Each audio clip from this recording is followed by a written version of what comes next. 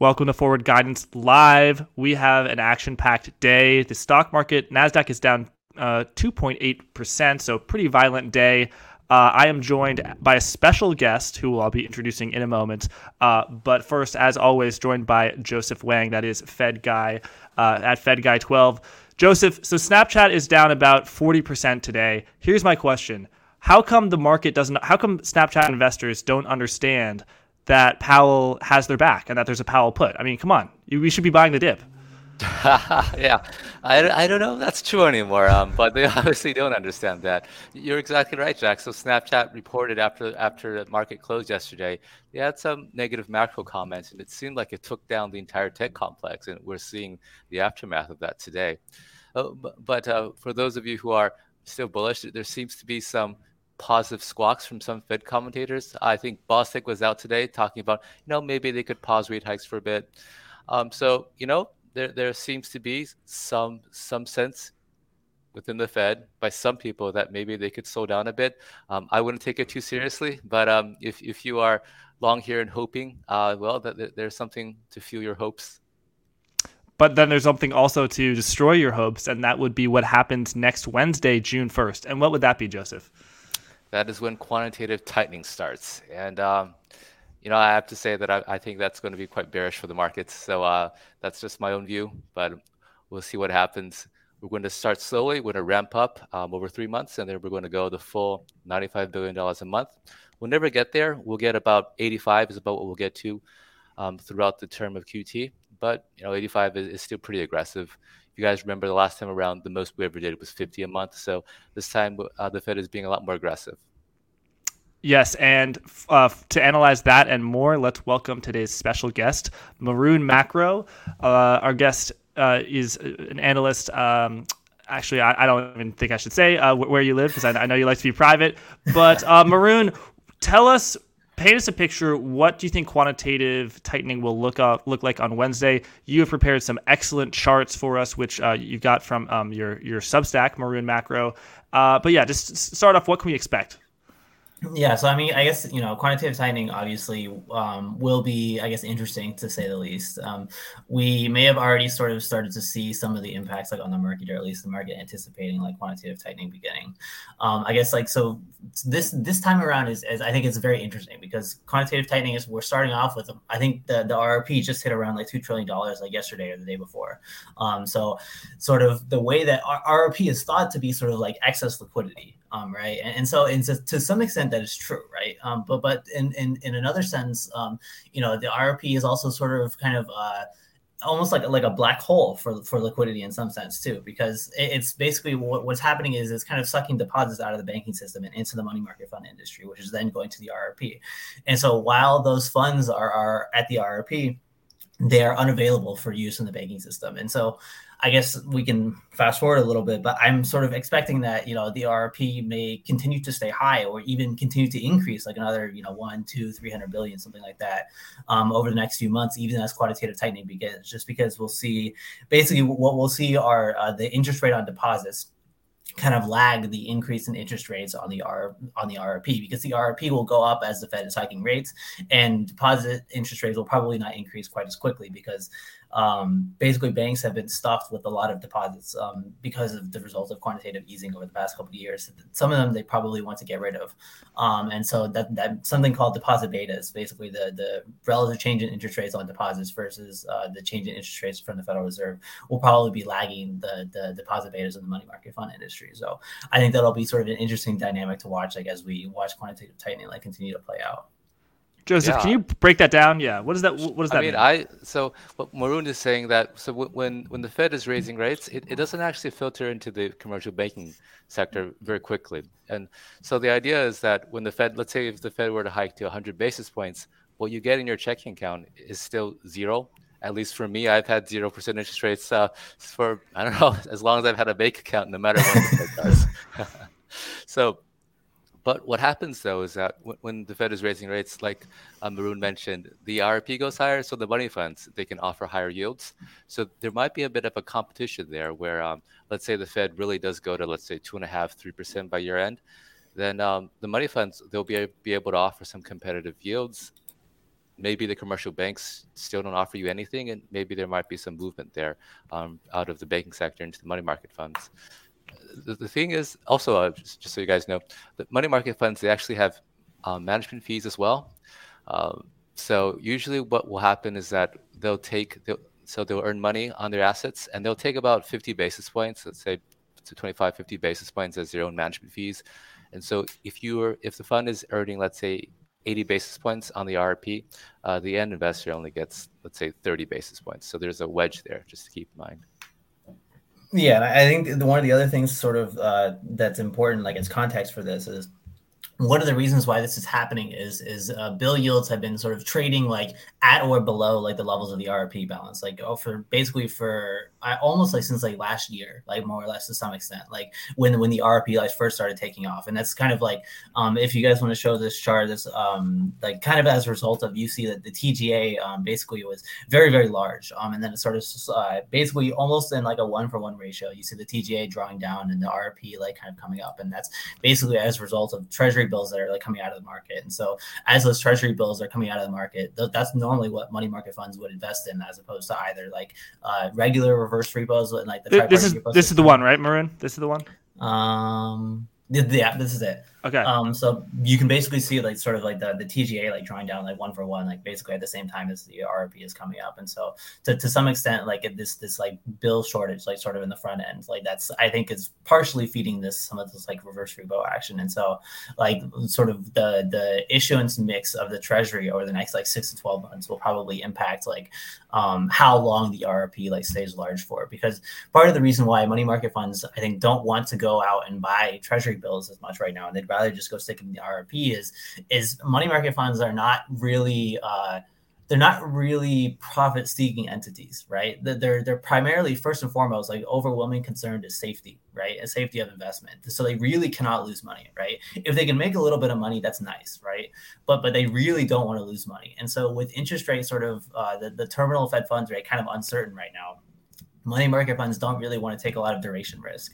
And so they will probably never technically take a loss, because they will buy treasury bills and hold them to maturity. And so they will probably never take a mark-to-market loss. But they still don't want to sort of put themselves in a position where they're holding treasury bills that are, as the Fed is hiking. So I think as the terminal Fed fund rate becomes more sort of certain, and as maybe the treasury starts to issue some more T-bills, and as the banking system maybe starts to bid deposits away from money market funds, as reserve balances start to get scarce, that's probably when we'll start to see the RRP start to come down. And I'm not sure, maybe that'll take like 6 months or so. So I think in the beginning period of QT here, we might continue to see the RRP go up.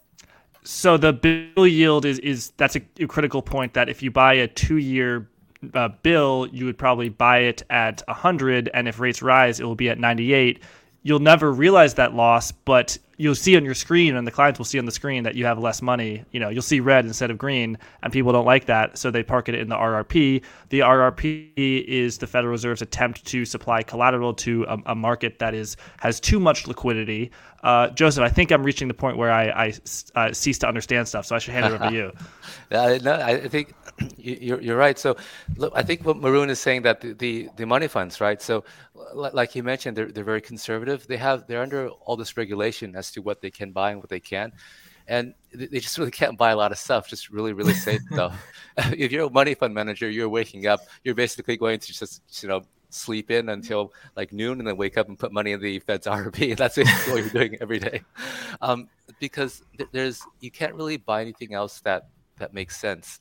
The treasury bills, which is something that they would otherwise be buying, the yields are below the RRP. The yields are actually extremely low. I think there was a chart, I think Maroon posted on Twitter, showing how rich T-bills are compared to the RRP. So if you're a money fund, and let's say you get inflows, you can either buy, let's say, a bill, let's say 30 basis points below the RRP, let's say 50 basis points, or you can invest in the RRP at 80 basis points. So it's kind of an easy thing for you to do. And part of the reason why bill yields are so low is that the Treasury has been cutting issuance.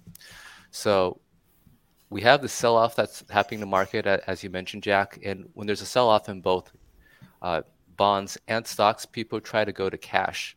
And for cash, a lot of that is basically the treasury bills. They're very short-term investments. It's basically just money that pays interest, and so a lot of people are buying that. And at the same time, the supply of that is getting cut by treasuries. This quarter, they're going to cut about 450 billion. The following quarter, they're going to cut another 150 billion. So of issuance of treasury bill issuance. So yes. Less supply, more demand pushes yields really low. So I agree with Varun's view that we could see the RRP continue to increase, maybe significantly. And Michael Wan's got a question on that. He asks about the federal government's higher than expected tax receipts and the lower Treasury borrowing schedule as a result, and what the net impact will be on yields will be together with quantitative tightening. So, yeah, Maroon, we got some news a few weeks ago where the Treasury is going to focus on coupon issuance, that is, longer term stuff, rather than shorter term stuff, and the RRP versus repo facility can only invest in shorter term stuff. So the long end is screwed, right? What am I missing? Yeah, I mean, I get there's there's a lot of factors that go into like long end yields, right? And so to there's obviously this supply and demand dynamics, right? Where the Federal Reserve will be reinvesting less of its maturing securities and into longer dated treasuries, and the Treasury will be issuing more. So clearly, like if we're living in like a one or two factor world, like you say, obviously U.S.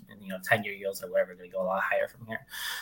But that's sort of that's not the only thing that influences the long end, right? The long end are also significantly influenced by like economic conditions. And so if you're thinking that we're heading into a slowdown, I would argue that we'll probably see duration here starting to get a bit of a bid. And so I'm not sure that's going to be, starting from right now. I mean, maybe famous last words, right? But I think that, at some point when people start to, my view is, and I think you guys might agree with me somewhat on this, is that it looks like we're heading into something of slowdown. We're starting to see like a lot of sort of early signs that the economy is basically starting to roll over like a little bit.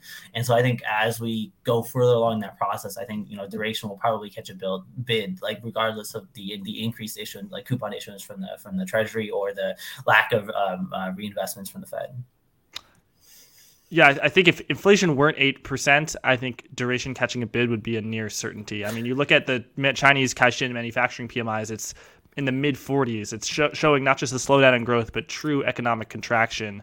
That would be typically a time to buy bonds. However, there's a certain analyst who's known on Twitter at FedGuy12 who has been very bearish on bonds since at least December 2021, and bonds have really performed poorly. Joseph, will the bear market in long duration treasury bonds continue? Yeah, so like you mentioned, Jack, I view this a little bit differently. No, I definitely agree, though. So there's going to be a flight to safety trade, like Maroon mentioned, and I think we're seeing that right now, right? So Treasury 10 to 10-year hit like, let's say 3.2 almost, and then now they're back below 3. So that does seem to be a flight to safety there. And I think you're making some really good points about inflation as well, Jack. So people think, so let's say the nominal yield is about inflation plus growth, right? So if we have slower growth but higher inflation, you don't necessarily go and you buy bonds, right? So that seems to be what's happening. We have slower real growth, but we have higher inflation, maybe increasing inflation. So it's not super clear to me that actually makes economic sense. But I don't actually view assets as just fundamental. I think of it as just supply and demand. And there's just so much supply. I mean, so the way that I think of this is that if you have an asset and you just create basically infinite amounts of it every year, over $1 trillion of it every year, eventually the price is going to go down. And that's kind of what the federal government is testing. So, I think that they're kind of aware of this too. So what happens is that every quarter, so there's this, it's got a Treasury Borrowing Advisory Committee, and it's a Fed Treasury thing, and they ask the private sector to go and make a presentation to them about certain things. And the most recent presentation was on this, actually, about whether or not, due to volatility and issuance and so forth, the Treasury market is going to be okay. So they're thinking about this. I think they're going to be too late, but so I still think that yields will continue to go higher simply because the increase in supply and inflation, as Jack mentioned, will be very strong. But in between, we're going to have flight to safety bids as we see now. So We'll see.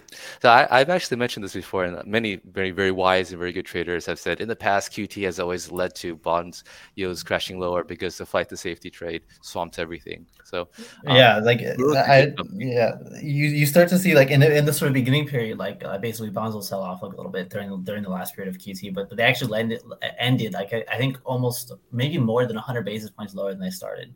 At least last time around. So obviously we might not, history doesn't repeat exactly. But I think that to a large extent, I think markets kind of have like front run like almost the entire like QT cycle over like the last like 3-4 months here.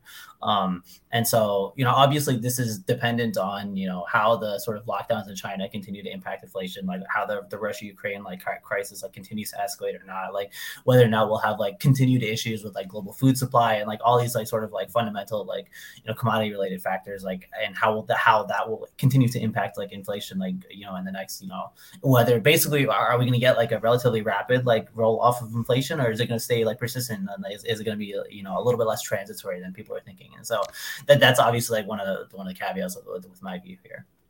And actually, it's sort of Joseph mentioned something very interesting. If you want to throw up a couple of the charts, basically, like the size of the U.S. Treasury market has increased like significantly over the last like 2 or 3 years. But the Treasury repo market has basically not increased much at all. So you can see like the secured overnight financing volumes, like the SOFR volumes, are more or less like basically what they've been, what they were like a few years ago, even though the Treasury market is 40% larger. And so that might lead to some issues. I think I know Joseph has written about this like a little bit, I think. And so basically the problem here is that a lot of investors who buy U.S. Treasury securities, like if you're not a real money investor, like a pension fund or something like that, basically you'll have to buy treasuries on repo. And so that would be like relative value funds. But if repo volumes like don't pick up, then these like levered non-bank financial institutions might have less room to absorb some of that increased treasury issuance. So that might place pressure like on the repo market too if U.S. Treasury issuance does get to be a bit too large.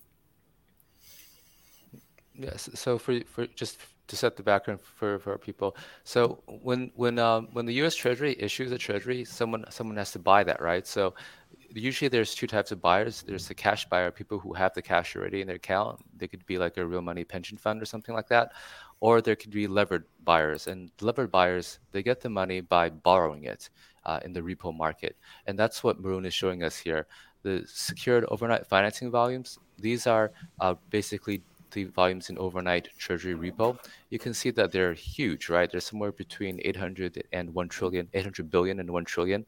So what that's saying is that every day there's let's say $900 billion borrowed to buy treasuries. And those are the levered players. They could be hedge funds or they could be dealers just financing their inventory, but it's a pretty big market.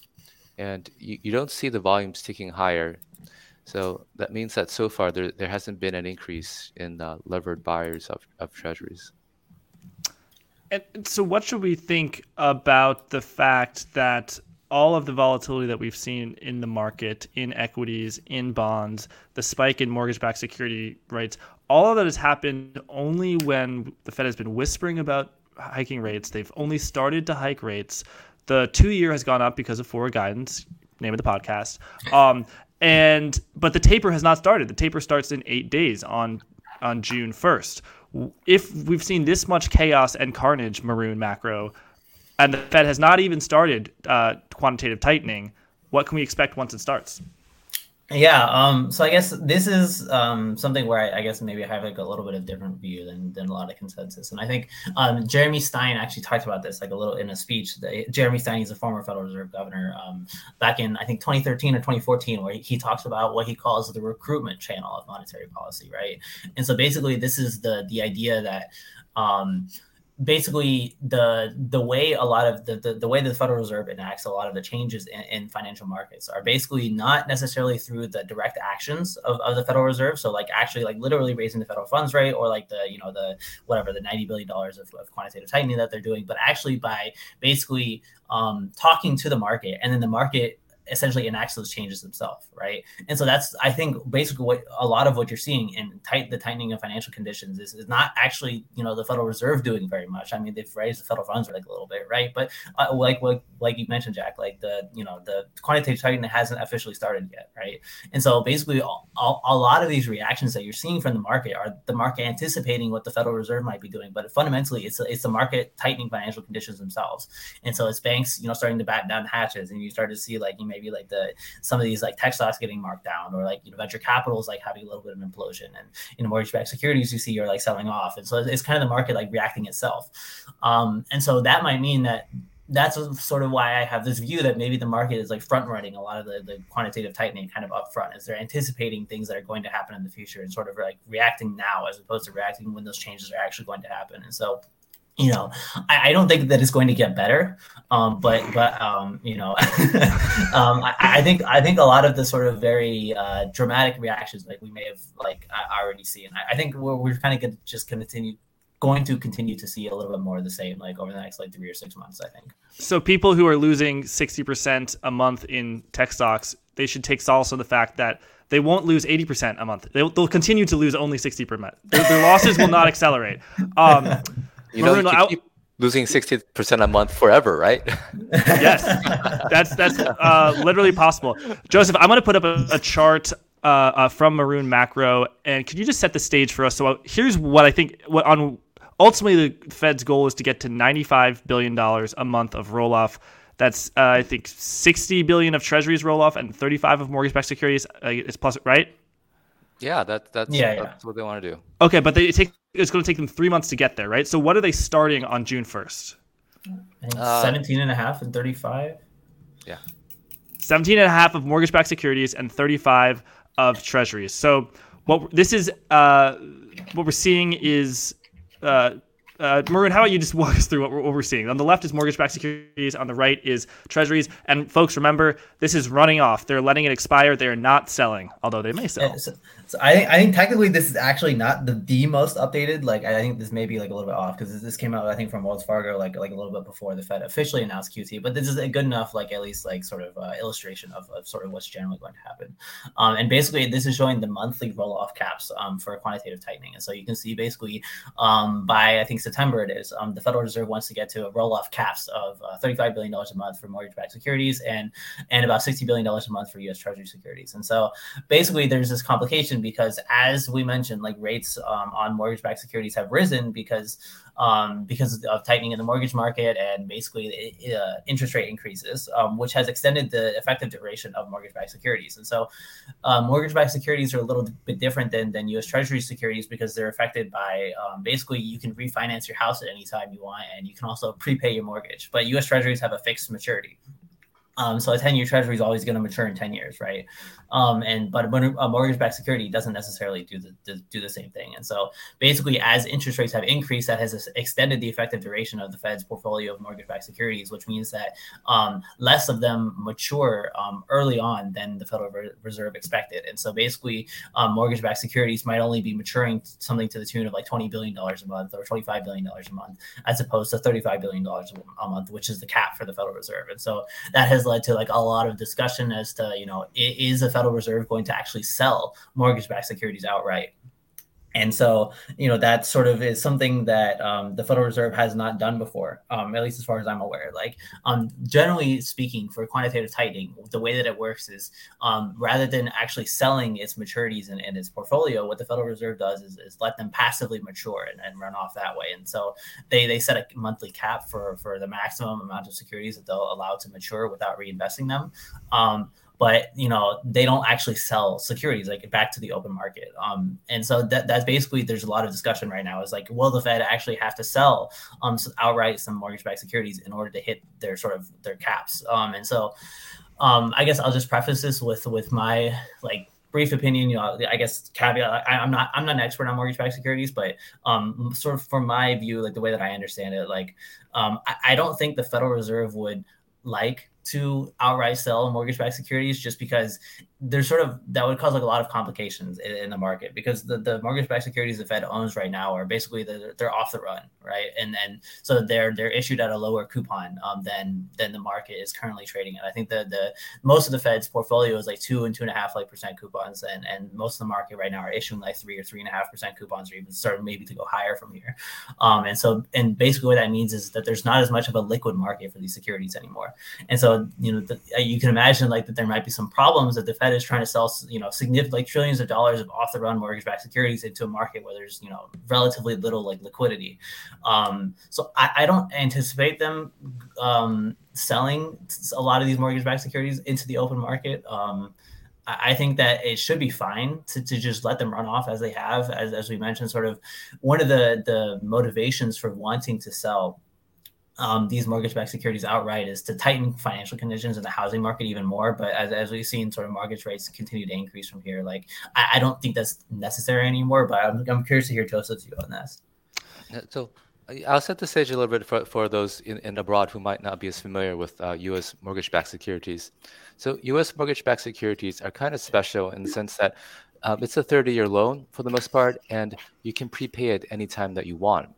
So, for example, if I took out a 5% mortgage and then interest rates went down to 3%, then I can get a new loan to repay the old loan. And when that happens, then the old loan gets paid down, and it shows up as a prepayment for whoever owns the bond. So the Fed here has a whole bunch of mortgage-backed securities, and usually what would happen is that if you hold a mortgage-backed security, eventually rates drop, and then you get a whole bunch of prepayments, and the mortgage bond that you hold will get paid off. But because we're starting from such low mortgage rates, let's say 2.5% to 3%, it's likely that maybe there won't be any prepayments, like no one will ever refinance. So the only way that these bonds will get paid off is through monthly principal and interest payments, and that's a very slow process.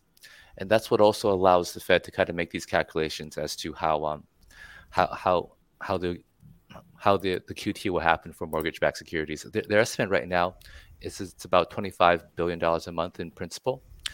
So I think it's fair to assume that there won't be any prepayments. So if you have a $25 billion a month QT for mortgages, and you have a cap of 35, you're basically never going to hit your cap. So that's why people are wondering maybe the Fed could sell later on, and the Fed itself has made comments that we could sell later on.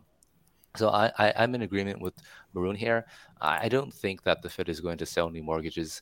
If they do, it'll be probably in a couple years. So if you look at the chart that Maroon provided us, so I mean we're getting the mortgage paydowns are proceeding okay until let's say in 2024, then it gets kind of low to about 15 billion. That's probably a bit slow, but I'm thinking that something blows up before then and we just stop QT. So we don't have to worry about something like that happening.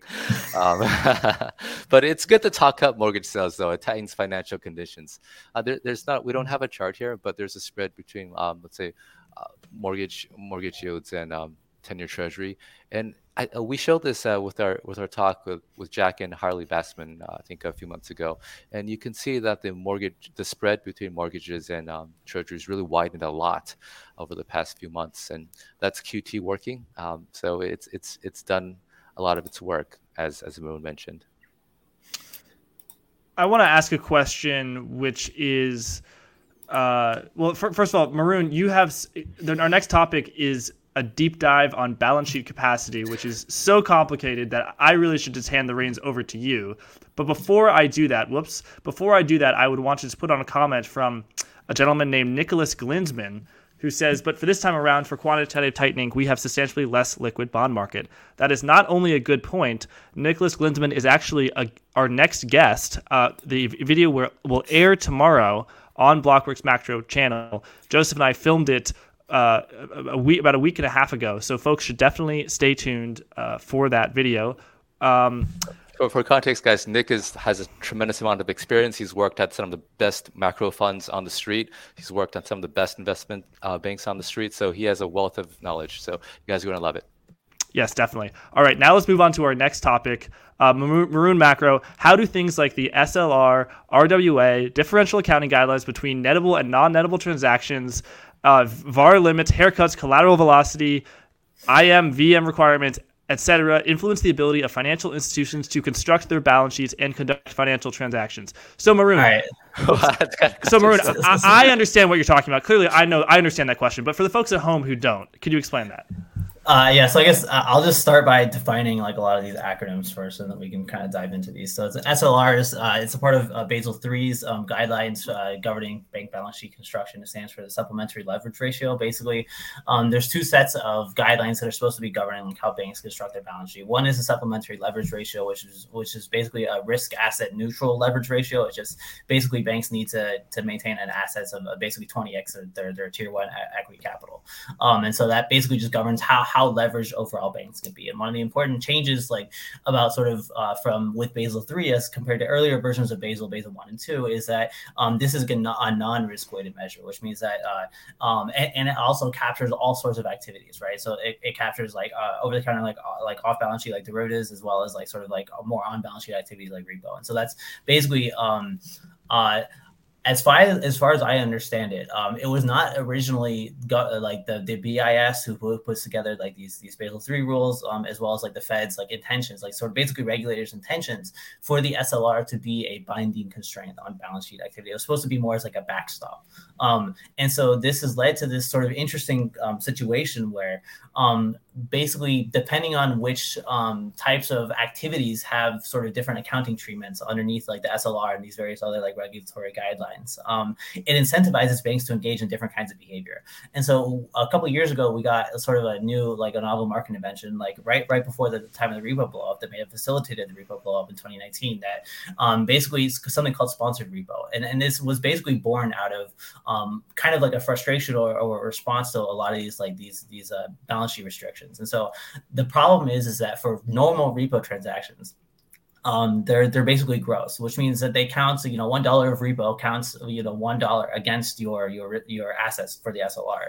And so basically this leads to a problem where repo is a relatively, like historically, it's been a high volume but a low spread business, right? And so that means that if you now have an SLR that basically gives you a fixed limit of how much assets you can basically hold on your balance sheet, you don't want to do these high volume, low spread businesses. You want to do low volume, high spread businesses, right? And so that basically incentivizes banks on the margin to get out of like traditional repo and into sponsored repo or into activities that have more favorable accounting treatments like FX swaps, right? And so FX swaps are very interesting because technically they are, for all intents and purposes, like very similar, if not almost exactly the same to a repo transaction, right? It's basically a collateralized loan, right? It's a loan collateralized by another currency. But FX swaps have favorable accounting as compared to repo transactions. And that basically leads to the situation where if banks have to choose between these various kinds of activities, they are more likely to choose these kinds of activities that have favorable accounting treatment. And so that leads to basically all these types of problems where you have incentives which are not necessarily economic in nature, right? And so obviously, like, you've had sort of these gaming of regulatory incentives in past regimes of Basel 1 and Basel 2, where you talked about, if you loan $100 of mortgages like that are like to a subprime borrower, it's $100 of mortgages on your balance sheet. If you package that into a mortgage-backed security, then it's diversified, and then it counts only as 50%. And if you pair that with a credit default swap, then the accounts only get 20% against your risk-weighted assets, right?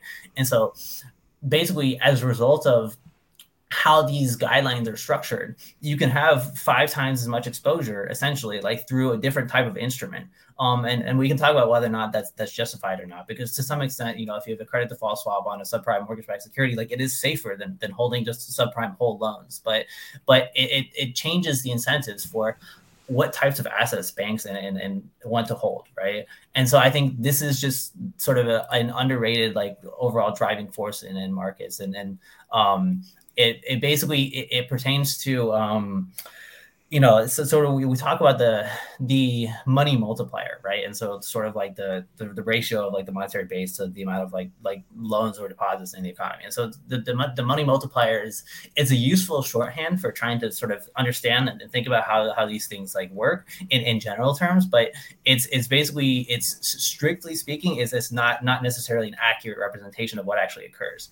But regardless of that, I think that is a sort of useful analogy that we can kind of use to understand these things. And I almost call these things kind of like invisible money multipliers, right? And because as these things change, as these haircuts or collateral velocity or how the SLR governs the accounting treatment of these different types of assets that banks could hold, it basically changes the invisible like money multiplier on these different types of assets, how much banks can leverage up on these assets. And it changes the structure and the favorable accounting treatment for these different types of assets in the financial system. So that was kind of like a long like spiel, and I'll sort of let you guys respond and like ask questions if you that was really good. You said that a lot of transactions do not reflect an economic reality. I'm paraphrasing. I'd also say they don't represent a macroeconomic view. Banks can add hundreds of billions of dollars of long duration treasury bonds viewed as a risk off hedge to their balance sheet, and it has nothing to do with they think deflation is coming, right? It can just be based due to a change in the SLR exemption ratio, right, Joseph? Yeah, so I mean, a lot of what the banks do has to do with the regulatory constraints that Maroon mentioned. For example, let's say the bank makes a loan to a business, right? So there's going to be capital charges for that under regulations, and that adds to the costs that a bank incurs. But if the bank were to buy treasuries, like you suggested, Jack, there's no capital charges because there's leverage ratio, but there's no risk-based measure. So it could be cheaper for them to buy a treasury, and so that could be a part of their consideration. And not to mention, they have a whole bunch of liquidity regulations. They kind of have to buy liquid assets like treasuries or keep reserves, for example. So they can be holding all these assets simply because under this huge optimization problem that they do, it makes sense. Not because they have any macro view, but because it just makes sense under the myriad of regulations they have. And regulation, as Maroon mentioned, really does play a huge part in what they can do, simply because it's so complicated. And well, I mean, it's really hard to optimize depending, and every bank will be different as well. So if you could have a mega bank like JPM, or you could have or like a Citibank, which is also large but more international. You could have like a Wells Fargo, which is more like a giant local bank or something like that. So they have different business models and different constraints. So I would not read into anything macro about what they're doing with their asset book. We've got a question from Bruce that I think ties on really closely to this question. Said, we keep hearing banks don't need reserves to make loans. So why does it matter if quantity of reserves in the system decreases, as it will during quantitative tightening? Reserves are mostly excess nowadays. No. Bruce, Maroon Macro has you covered. Maroon has prepared some exquisitely complicated charts that I do not understand. But I think Joseph, the team here at Forward Guidance of Joseph and Maroon Macro, are well prepared to answer that question. So let's actually start going into those charts. And Maroon Macro, can you explain what's going on?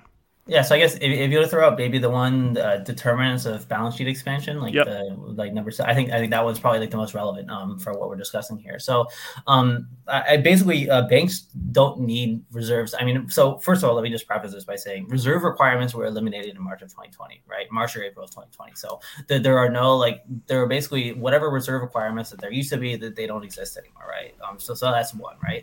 And secondly, there's a really great IMF paper by Manmohan Singh and another gentleman whose name I cannot recall right now, called Some Alternative Monetary Fact. And basically they talk about how this sort of myth that of the money multiplier and banks needing reserves to make loans. And they provide an example that says like basically back in like 2007 or 2006 or something, JP Morgan only had like 0.14% of its assets like in actual reserves, right?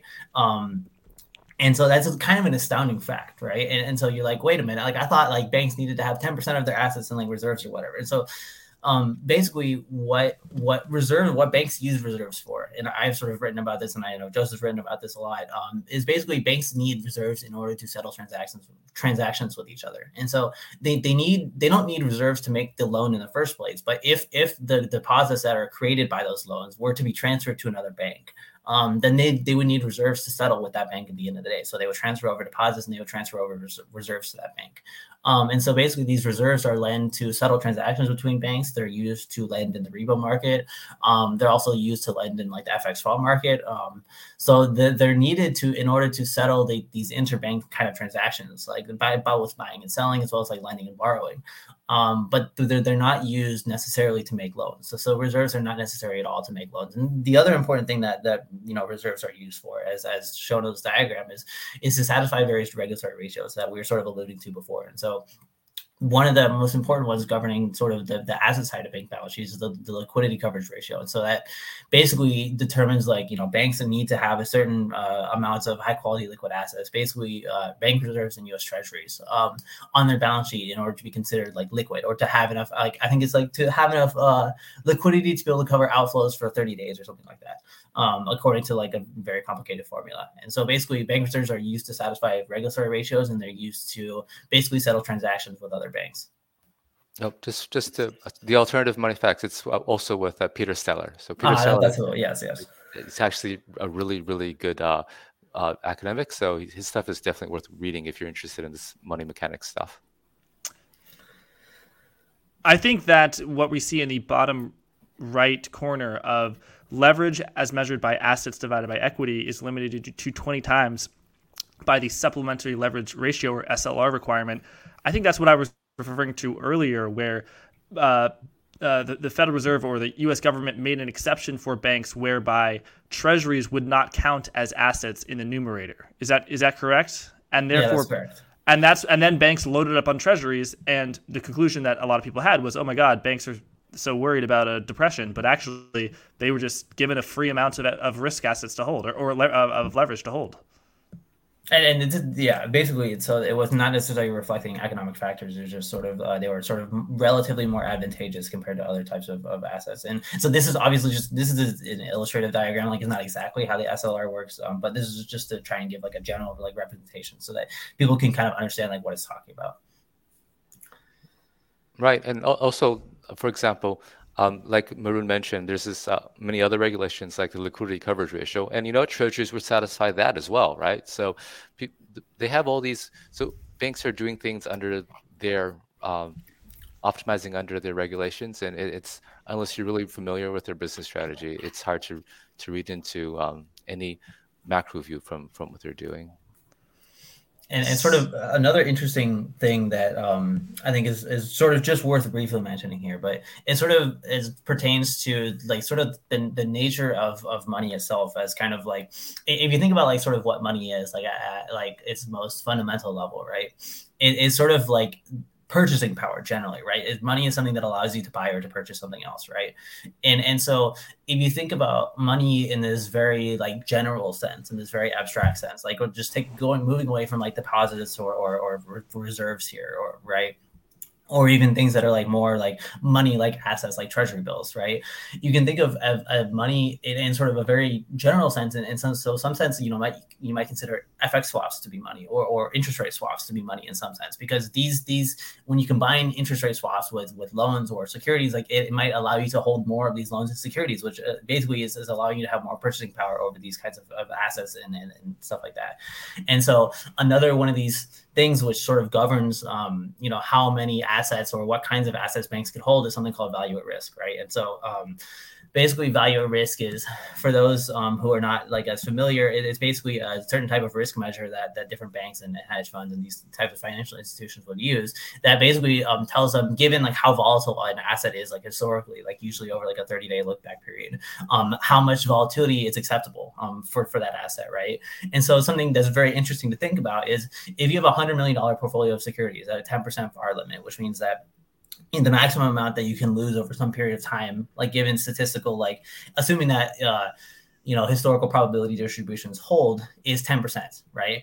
If that is the same thing as a portfolio with a $200 million portfolio with a 5% VaR limit, or a $400 million portfolio with a 2.5% VaR limit, or a $1 billion portfolio with a 1% VaR limit, right?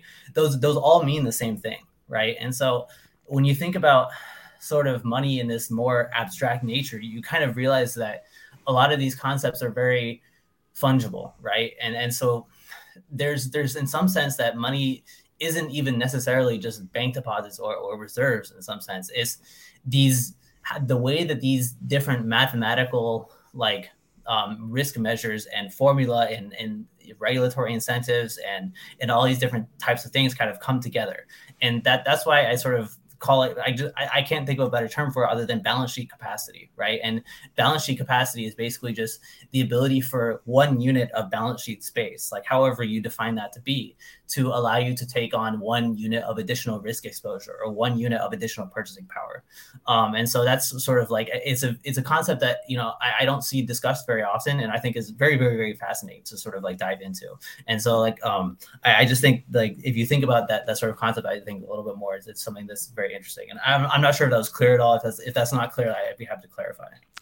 Oh, I thought that was Joseph. Go ahead. I think it makes sense. I mean, let's say that some volatility rises up, then a lot of things become less money-like, so to speak, right? So when volatility is low, all the markets are moving smoothly. You can trade, you can trade your assets for bank deposits or something else with little loss. But when you have volatility very high, the liquidity is not there. You're probably going to not be able to easily convert your assets into bank deposits. So I guess your assets become less money-like.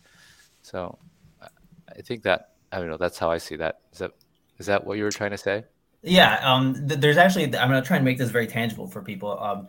So this is try and bring it from an abstract level down to like a very tangible level. So this is from a podcast I was listening to, like it came out a little while ago from this guy called Josh Younger, who I think is the head of U.S. interest rate strategy at JP Morgan's like fixed income resex.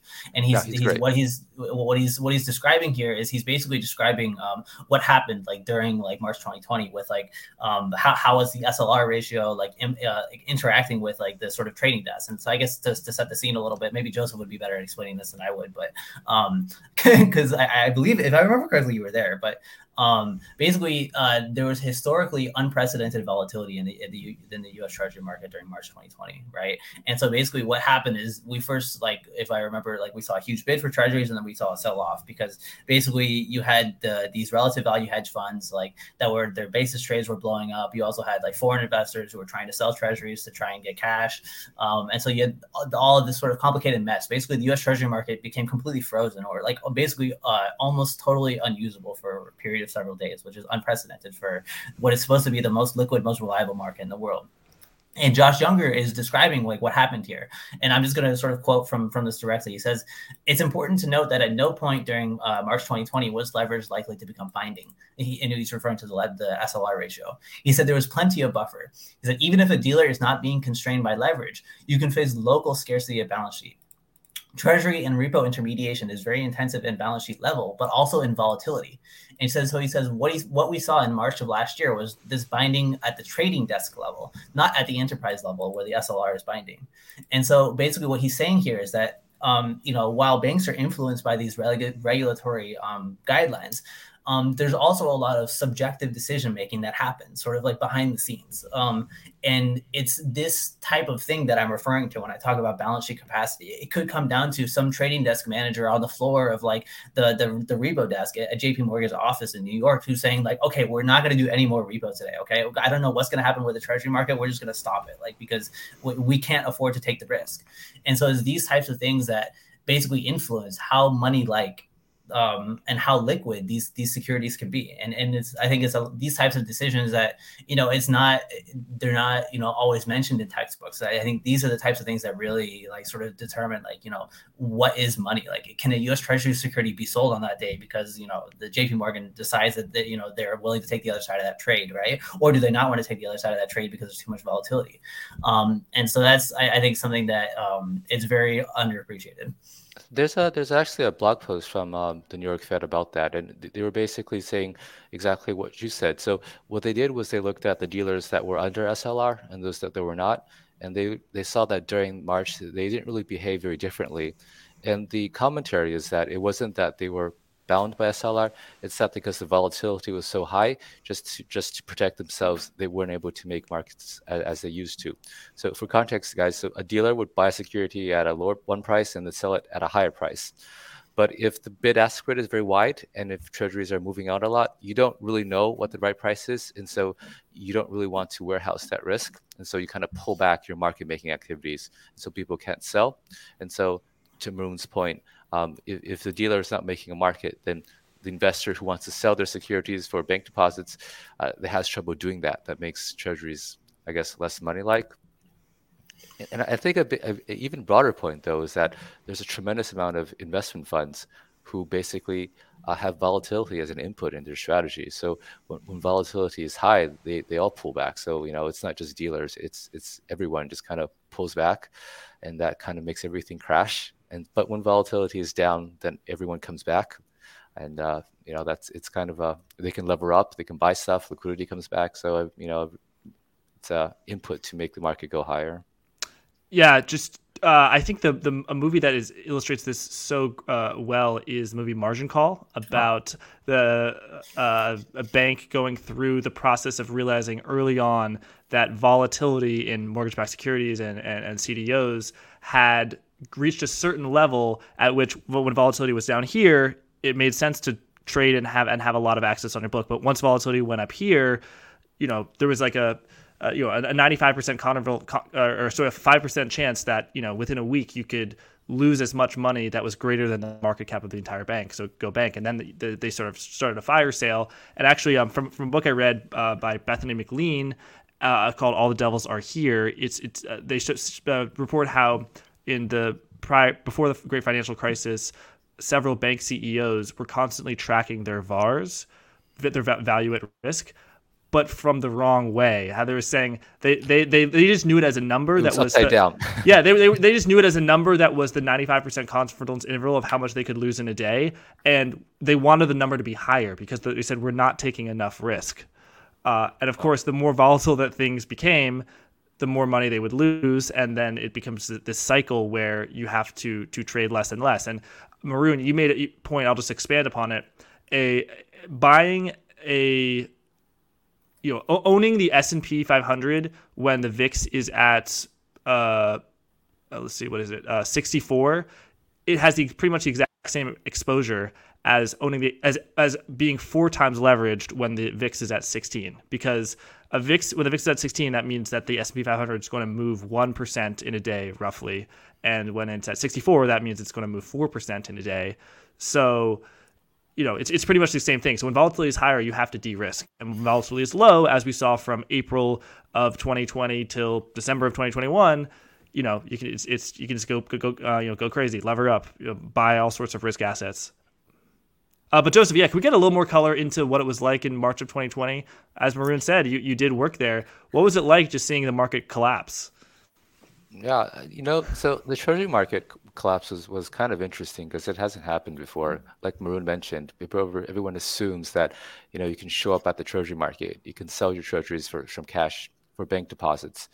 And that assumption basically failed. You can kind of think of it as, you have money at a bank. You think you can go to the bank and get cash out anytime you want. People thought the same about the treasury market, showed up, realized they couldn't, and they kind of panicked, and they were just selling whatever they could sell. So it was kind of a disaster. So just going back to the cash, what happened was that a lot of people who wanted exposures for treasuries just couldn't get it in the cash market anymore. So they all went to the futures market, the derivatives market, because the derivatives are essentially cleared. So there was still liquidity there. And so that kind of caused a massive squeeze in the treasury futures. So everyone went to buy those instead of cash treasuries, and it caused the basis to widen even more between the cash and the futures. So that really hurt a lot of people. And with the basis widening, why is that so bad? Why is that so bad? So if you're a hedge fund in that trade, what you're doing is you're buying the cash treasury, and then you're selling the treasury futures, and there's a basis between that you harvest, and ultimately the basis and the cash treasuries, they converge when the contract ends. So you're going to get that. That's fine. But the thing is, the basis could widen further before it converges, and if it widens further, and you have to put up margin with your broker. And if it widens a lot, you're going to have to put up a lot of margin. And if it widens so much that you can't put up any more margin, then you have to close out the position. You eat the loss. And a lot of people ate the loss and they couldn't come back. So it wasn't just the hedge funds in that trade, but a lot of people who did similar things, like the mortgage REITs, also had the same problem. So the mortgage REITs, they own cash mortgages, but they also hedge their interest rates in the interest rate derivatives markets. and they had the same problem with the cash mortgage market. Cash agency ABS market was frozen, but the derivatives markets were moving, and so they were taking big losses there. So it hurt a lot of people, and I think some of them didn't make it. I actually remember, so back on the desk, so we would have periodic discussions with hedge funds for color, right, to see what they were doing. And it helps us understand and report to people at the Fed what's happening in the markets. And, I remember there's one group of people who just kind of disappeared, and it was strange. I mean, usually we talk, why are you guys not responding? And then reading that they kind of all got canned a few days later at Bloomberg. So, it was a hectic time. Yeah, Joseph, we got two topics. I think we only have time for one. One is how DeFi can solve some of these problems.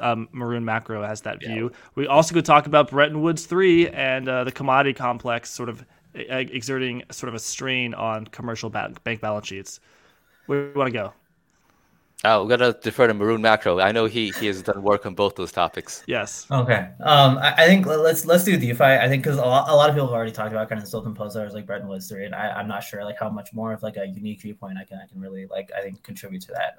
So I guess really quickly before we talk about DeFi, I think if you throw up like the one that says banking sector assets and book equity, I think it's like the 9th one that I sent you. I think this sort of just summarizes like all the stuff that we've just been talking about, and basically what this is a chart from the Bank for International Settlements, and basically it shows that right around like 2008, 2009, or 2007, like banking sector assets and book equity were basically, well, I guess their equity is still growing slightly, but their assets have actually declined, right? And so that basically shows that bank balance sheet capacity has basically been constrained like since that period of time. And so you can also as you're hearing like Joseph talk about these things and Jack talk about these things, you can sort of imagine like these like invisible money multipliers basically collapsing, right? And so before you had value at risk that like banks were capable of taking a significant amount of risk with not that much equity behind it, but you can see like as volatility increases, as tolerance for risk decreases, it's basically a collapse in leverage in the financial system. And I think this chart sort of explains like a lot of the economic and financial conditions that we've seen basically since the global financial crisis. And so basically we're in this environment that both due to sort of banks' own sort of behavior, as well as due to sort of, I guess, regulatory reinforcement, where we're in this, I guess, era of like chronically constrained bank and balance sheet capacity. And so I think this is one of the very, very important sort of driving factors behind the economic conditions that we're seeing today. And I guess, we may not have that much time to get super deep into this, but I think, decentralized finance, like crypto in general, like, obviously maybe like not now, but like at some point, like 5 or 10 years into the future, I think has a very realistic possibility of potentially solving some of these problems, because basically the way the financial system works now is it requires like a few very large centralized sort of institutions to take on and have the appetite for all this risk, right? And to conduct all these financial intermediation capabilities. And there's a lot of problems that go along with that, right? There's sort of efficiency problems. There's problems of like opacity or transparency, as well as just sort of like I mentioned earlier, these capacity problems. And so when you take decentralized finance, basically what you're doing is you're abstracting this need for balance sheet space from just a few centralized institutions, and you're basically abstracting it to the entire world, right? And so because decentralized finance is a direct like peer-to-peer system, and all these assets are bearer assets, and so every single thing that you have is it's not necessarily like a liability of some other institution. It's outside money, right? Then you don't need basically capacity on these financial institutions for you to be able to conduct transactions. You can just directly peer-to-peer conduct transactions with each other. And the other major problems that it solves are the opacity and transparency problem, where I know Joseph has said that the Federal Reserve is definitely getting better at this, but there's a lot of information that we don't really know about what goes on in the financial system even today, right? And so obviously the Federal Reserve is trying to push like more and more treasuries into central clearing, but like and sort of more and more of repo transactions to cleared by the FICC.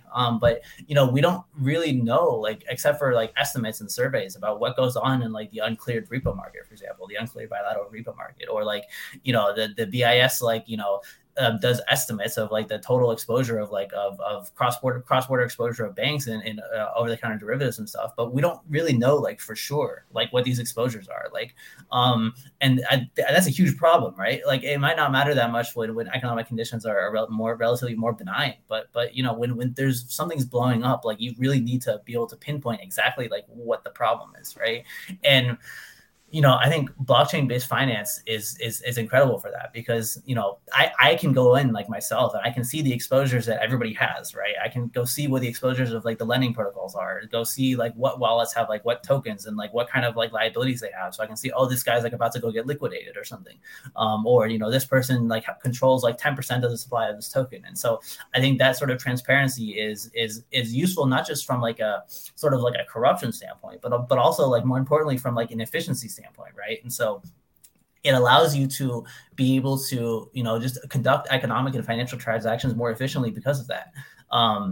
So I guess like if you guys want to sort of dive in more deeply into any of those, like I can talk about that, or if we're running short on time, then that's also okay too. Joseph? So basically this is, it's kind of like doing something like Lending Club, but in a much more sophisticated way with more transparency and better technology. Then you can kind of get out of the banking system, no more balance sheet constraints. It's just decentralized. Is that fair? Yeah, I think that's like a relatively fair description, but I think like sort of the problem is that a lot of people will say, okay, then why isn't like fintech like an answer to this, right? Like direct lending and this type of stuff. And I think the problem is because you need to sort of get, in my opinion, like sort of more completely outside of the old system, just because there are too many like legacy constraints that are sort of holding back, I think, the sort of traditional financial system. And obviously this is not a transformation I'm expecting tomorrow or even in the next 5 years, right? This is probably something that's going to be like a 10 or more year evolution, right? And obviously there, maybe there's going to be a role for central bank digital currencies in this, and whether or not, stablecoin issuers will need to have their sort of assets like backed by reserves at the central bank. Like maybe there's a role there, right? And sort of like how we think about the evolution of these intermediaries going forward, right? Because obviously we've just seen the spectacular blow up of Terra, right? And so we've seen the sort of problems that might happen with algorithmic stablecoins, and sort of we also see the problems that might happen with centralized, like non-algorithmic stablecoins, like with some of the shady disclosures with regards to Tether, right? And so do we really know like if the assets they say are actually backing Tether, or do they actually Tether wouldn't even qualify as a money market fund, right, under 2A7 like regulations, right? And so like there's sort of a lot of problems here still, right? So that's my point. And so I think the further that we can get outside of this old system and find sort of like new ways to do these things and run hundreds of these monetary experiments like all at once, we can find something that eventually works and find a more efficient form of financial intermediation that sort of gets us out of this stodgy old bureaucratic structure of all these bank balance sheet constraints, and be able to conduct financial intermediation in a more efficient manner.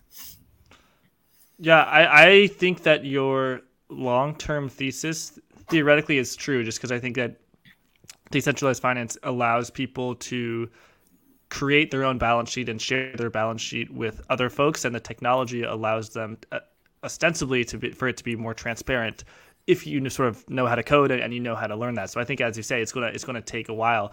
You say I agree with you also about the monetary experiments, but I just think I only wish that we had sort of a monetary experiments that cost people $40 million instead of $40 billion. Yeah. I guess if you guys want to throw up one of the last diagrams, I think might be useful to take a look at here. Yes, I have no idea what this is. What are we looking at here? Figure, yeah, okay. No, not this one. The number 8. This one? Yes, this one. I have even less of an idea of what this is. Yeah, that looks even more complicated.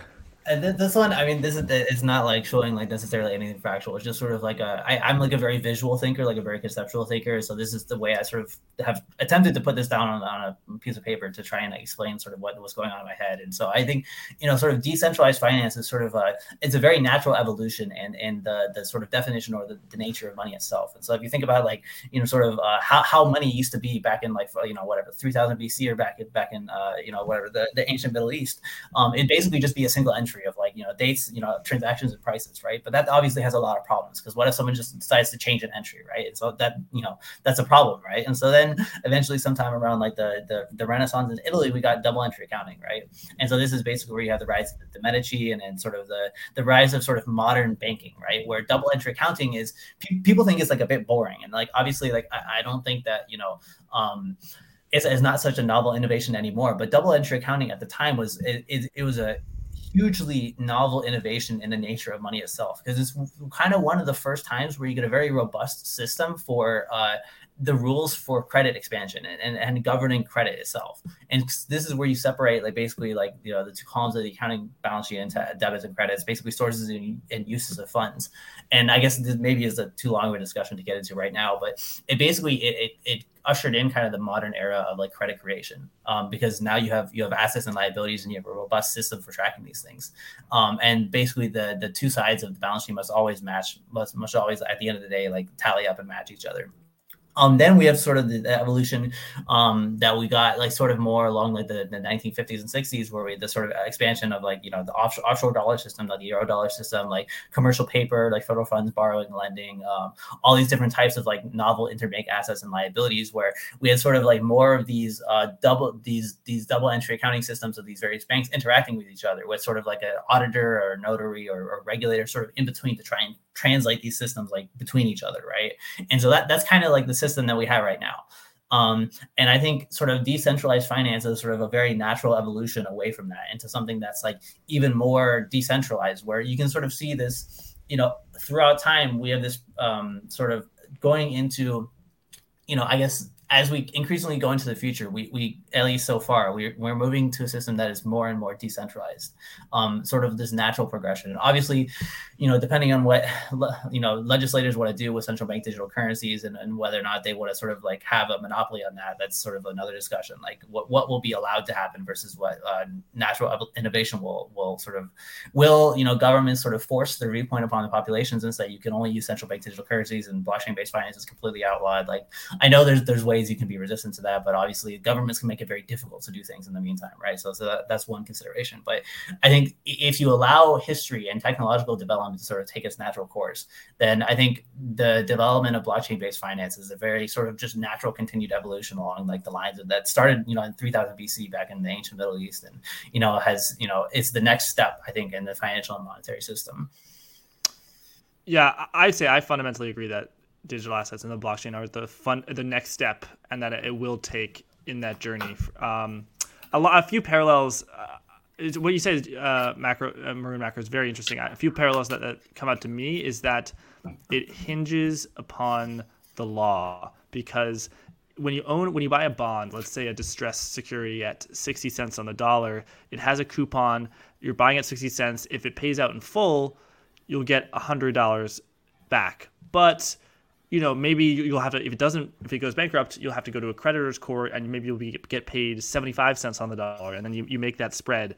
But the thing is, with digital assets and DeFi in particular, the token every single second is always repriced. So you have these DeFi protocols that are yielding 300%, but they're yielding 300% in a currency that is itself depreciating every single day. So I think I'm not, when I say laws, I'm not even talking about the regulators. I'm just talking about how do you know rules, basically, right? rules and who gets paid. So